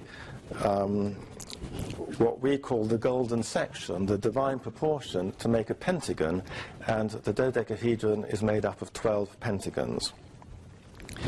That is heavenly beauty, that is the beautiful itself. And geometry here can't get it right. And I suggest that is the point of Dürer's irregular solid. He's struggled to define the beautiful. He's illustrating Socrates' has struggled to define the beautiful, and his failure is represented by an irregular dodecahedron. So that is the sort of problem you get when you try and put something which is pre-verbal or non-verbal into words. And I remind you of Plato's statement in the Republic. He wants to banish Homer and the poets because people say they know everything, arete, excellence and badness, and beautiful and the good, but they have knowledge, and he can demonstrate that they don't have knowledge. Aristotle then writes his Poetics, or he leaves us his Poetics, his account of poetry. He doesn't banish the poets. He doesn't leave them outside the city gate like Plato and Socrates does. He is more of a scientist. He describes things that take place in the here and now. He assumes that ancient tragedy has reached its mature form. So all he has to do is describe the structure of an ancient tragedy, and he's come up with a description of poetics. And his description, I won't show you that yet, is something which you're familiar with, even if you don't associate it immediately with Aristotle. In the Poetics, Aristotle says, tragedy is a division of epic, the most elevated poetic genre, since it treats with people better than ourselves. Comedy represents people who are worse. This is what Aristotle's great knack is. In a few words, he can distinguish one thing from another. Plot, he says, mythos, the myth, is central to tragedy, which is not a narrative like the Iliad and Odyssey, but a representation, a mimesis, and a representation not of people but of action and of life. Through pity and fear, it accomplishes the purgation, the catharsis of those emotions. the audience's feelings are engaged by the transformation, metabasis, of good fortune to adversity. Aristotle analyzes the structure of ancient tragedy, and this is what he writes up in his book, and this accurate description is a way that philosophers can deal with subjects such as poetry. What happened, of course, is that over time, Aristotle's description of current practice of a tragedy became a prescription for what a tragedy should look like. It became a set of rules. And in particular, in the 16th century, when it was translated into Italian by Ludovico Castelvetro, he entitled his book La Poetica di Aristotele Vulgarizzato, translated into the Vulgate. Then Aristotle seemed to be giving rules for how you should write your tragedies, rules for poetry. This is what Aristotle says in a different context about art. Art is produced when many notions of experience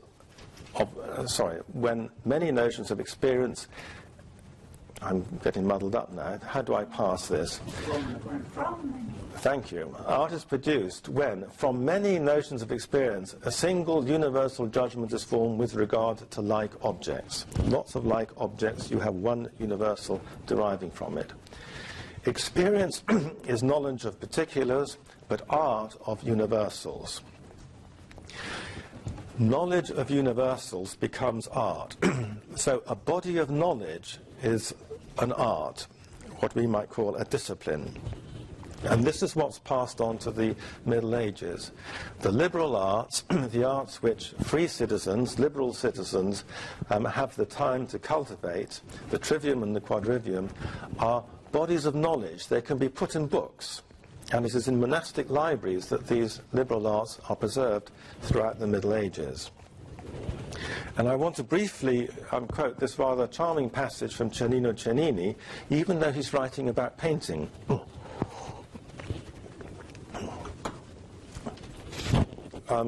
Cennini is trying to make painting responsible by giving it not so much a theory, but a theology.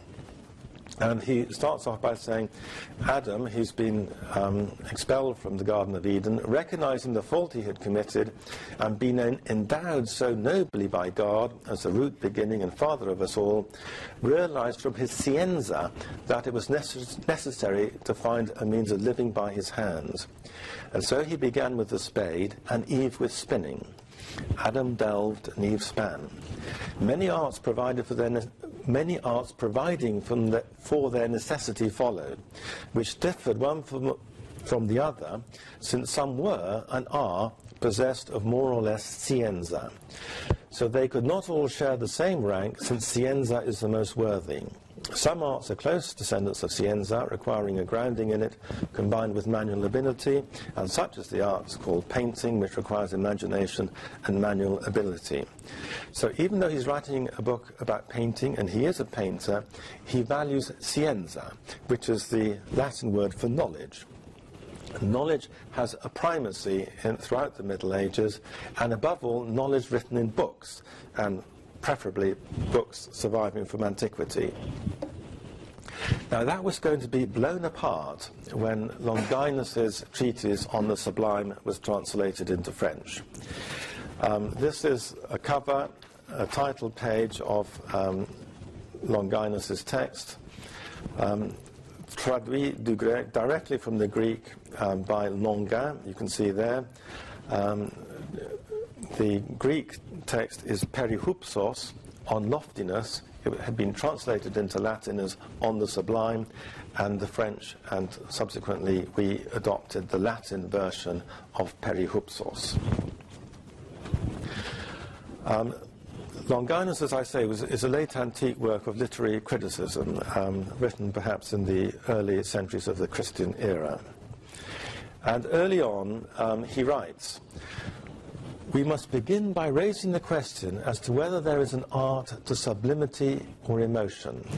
I'm following the Loeb translation, which I showed you with the green cover earlier on. whether there is an art to sublimity or emotion. For some think those are wholly at fault who try to bring such matters under systematic rules. Genius, it is said, is born and does not come from teaching, and the only art for producing it is nature. Works of natural genius, so people think, are spoiled and utterly demeaned by being reduced to the dry bones of rule and precept. If you follow rules, if you do what Aristotle tells you when you're writing your plays, you're not going to achieve the sublime. And the sublime is what Longinus is writing about, and he says this is the important thing to achieve. However, when you look at the Greek, you realize that this is a translation, and translations are always compromises. Longinus writes, this is an alternative translation, we must begin by raising the question as to whether there is an art to loftiness or profundity, hupsos e bathos. I think Longinus is offering us two extremes. For some think that those who try to reduce it to technical training are wholly deceived. A great nature, to megalofue, they say, is born gifted and not formed by teaching. Works of natural ability, ta physica erga, natural works, so they think, are spoiled and utterly demeaned by the dry, impoverishing rules of art. And you look at the Greek word, which we've translated here as the rules of art, and it is technologias, technology. Techne is art, Greek word for art. Logos is the word for words. So an account of an art is... a technology is an account of an art. It's what you would read in a book. Longinus refers to his own book as technology. So on the one hand, you've got arts that can be put in a manual. You can write them up in a book. And on the other hand, loftiness and profundity, the sublime, cannot be pinned down in that way.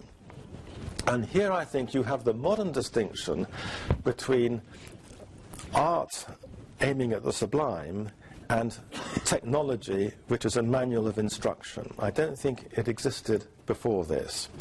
You look back at the previous translation and you don't get that.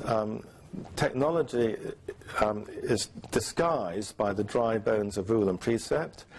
It introduces the word genius, and at this early date, genius simply meant a spirit. It's the Latin word for a spirit. You have to be very careful translating an ancient text not to modernize it to the point that you lose its essential meaning. Before this, you had the liberal arts, the things that you learnt at school and university that we've just mentioned, and you had the mechanical arts, things that you did with your hands. Now we've got a new definition, a new distinction between what is going to be the fine arts and technology. Arts that can be put in a book and arts that can't. Longinus carries on.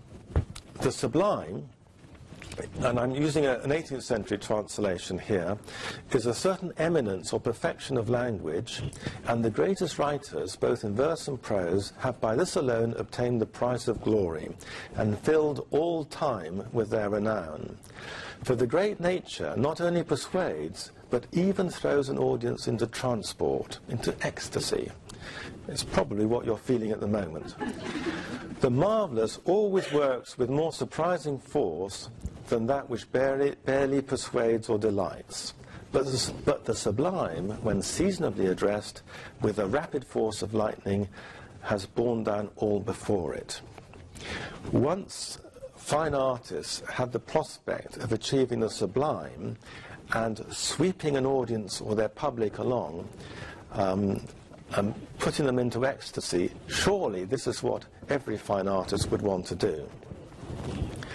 And later on, towards the end of the treatise, Longinus writes, those other inferior beauties show their authors to be men, but the sublime makes near the approaches near approaches to the height of God. What is correct and faultless comes off barely without censure, but the grand and lofty command admiration. What can I add further? One exalted and sublime sentiment in those noble authors makes ample amends for their defects. Now, I think this had a great impact on the way English writers about Shakespeare and about French drama interpreted Shakespeare. Shakespeare made lots of fulls according to Aristotle's rules in the Poetics. Reading Longinus, they suddenly realized that Shakespeare's making those fulls meant that he was above them. It wasn't that he was inept, it was he was aspiring to the sublime. And the person who does that needs a new name. And this is where Roger de Pile comes in. Roger de Pile had lived in Venice, and he was keen on Venetian painting, and he started to write books about painting.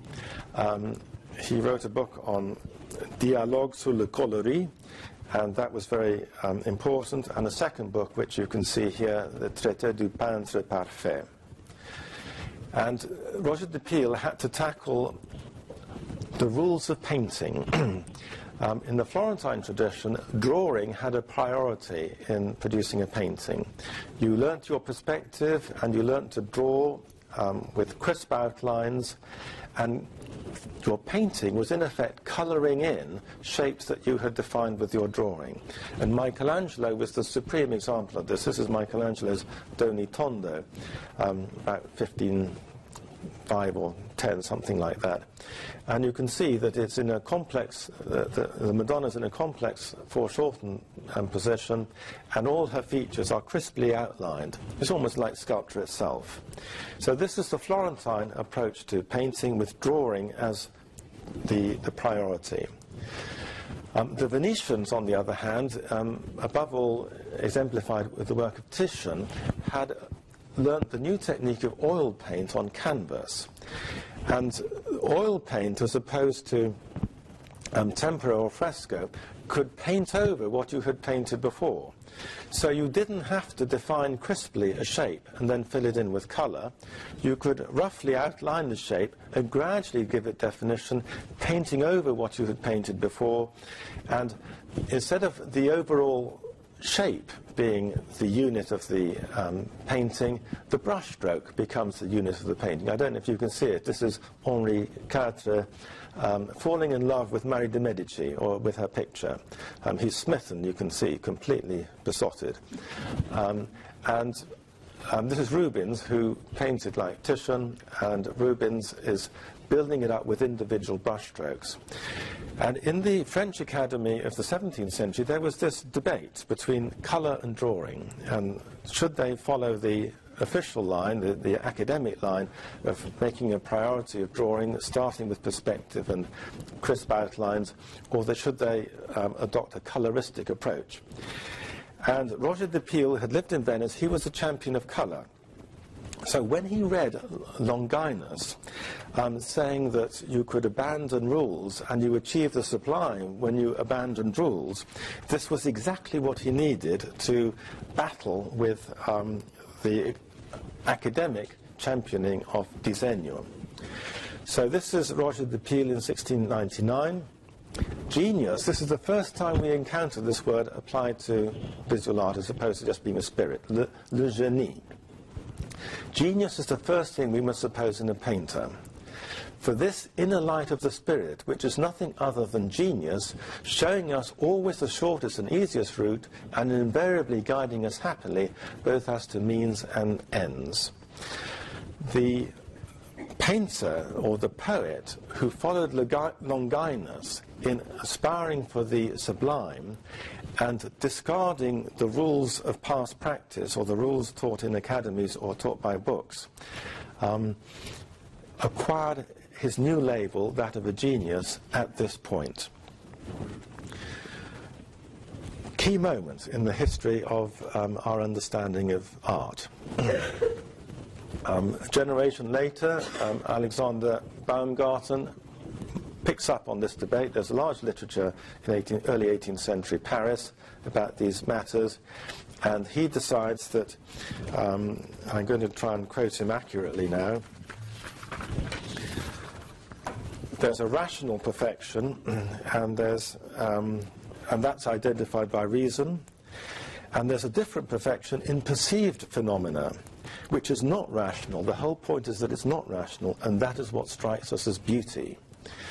So we have rational perfection in mathematics, in logic, in this field of symbolic notation, and we have an aesthetic perfection which strikes us as beauty, which cannot be reduced to reason, to verbal formulations.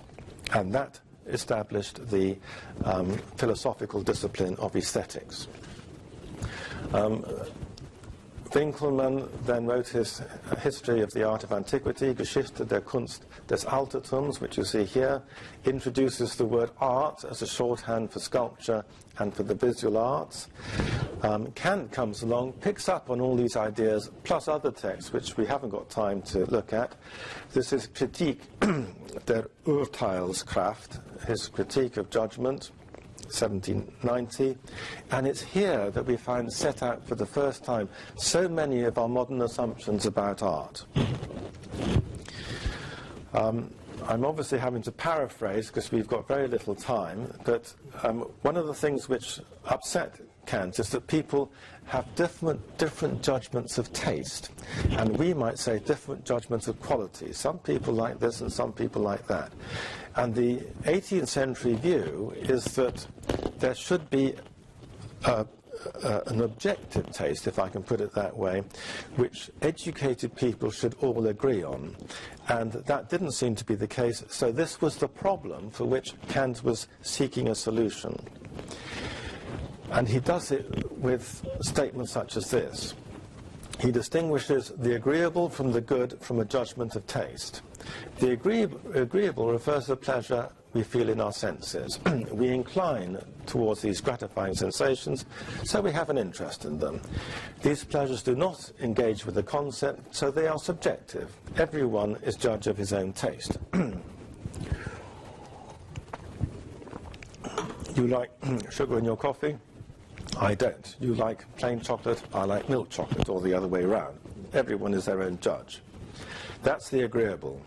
A liking for the good is also interested, but it is brought under the principles of reason by the concept of a purpose.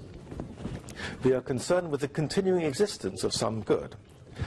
Our judgment is coloured by our interest, so is not free. We see this beautiful painting and we want to own it, and it's very valuable and it colours our perception. We think it's even better than it perhaps is, objectively. And lastly, his judgment of taste, he claims, is merely contemplative. So it is entirely disinterested and free. Unlike the good, taste is not based on concepts in the understanding. So it is the disinterested and free judgment that becomes the aesthetic judgment. The judgment that everyone should agree on, because you don't bring your own agenda to judging it. Line and colour and pattern, if all personal interest is removed, we should be able to agree on that. And Kant goes on to introduce many new things. He borrows from the French literature the génie, and he uses the French term for genius. It didn't exist in German, or at least the German Geist is the spirit, just as the Latin genius is the spirit, but he doesn't use that, he uses the French word génie. And Kant writes, genius is a talent for producing something for which no determinate rule can be given. Hence, the foremost property of genius must be originality. Now, what a portentous statement that was. We can disagree on whether this painting or sculpture or architecture or building is beautiful or not, but it's much easier to agree whether it's original or not. From this point, it was much easier for fine artists to go for originality rather than to go for what was beautiful and good. And over time, you eventually sacrifice what was beautiful and good for the sake of originality. And originality now is the unthinking criteria of praise. You praise something as very original, even if it's horrible. If it's very original, this is plus, plus, plus.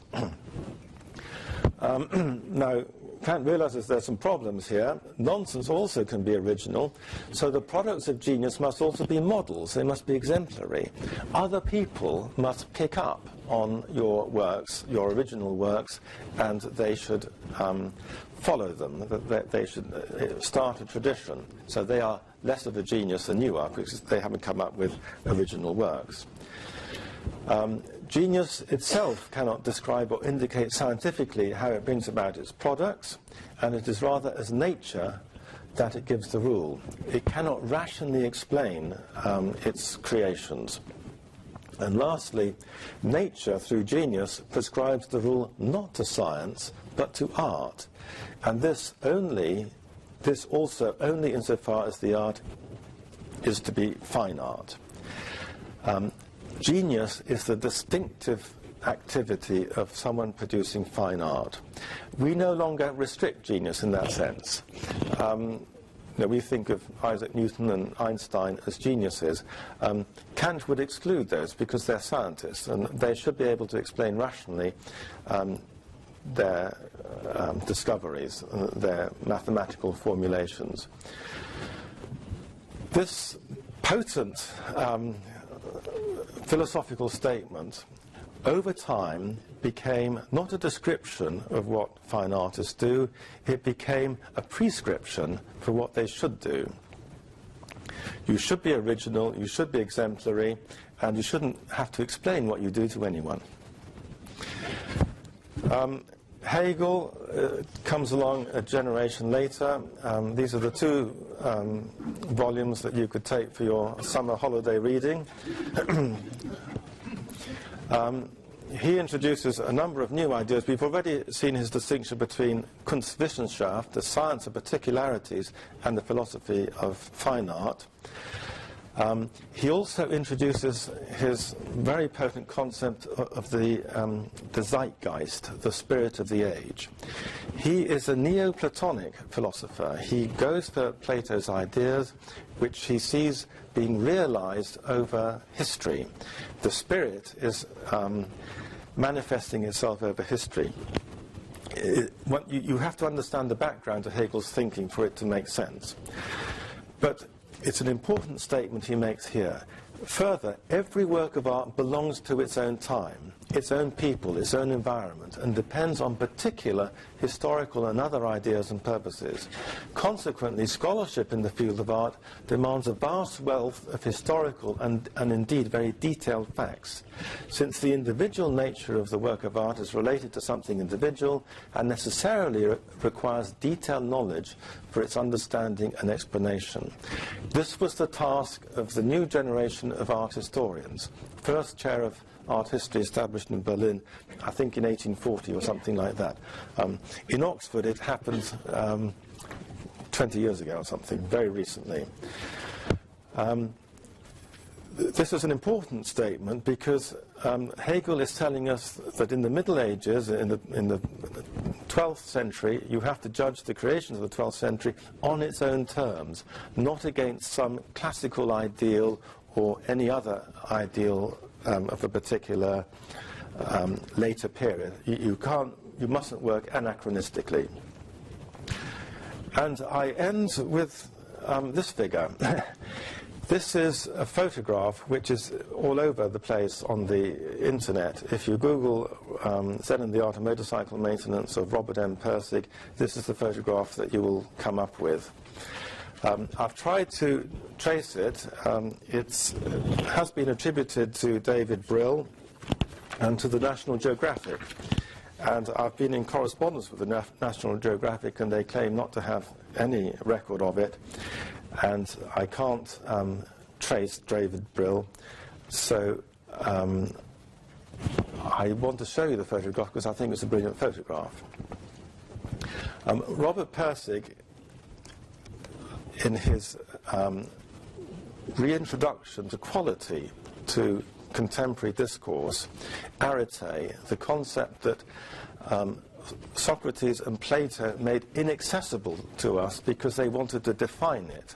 And you can't define quality any more than you can define beauty, or the beauty of your beloved's face, or the beauty which has to include a Nimrod aircraft as well as your beloved's face. That's as big that your definition has to be. Pirsig is the person who's told us that it is a pre-verbal judgment, and it's a judgment that unites subject and object, the perceiver and the perceived, and it's the relationship that beauty is describing.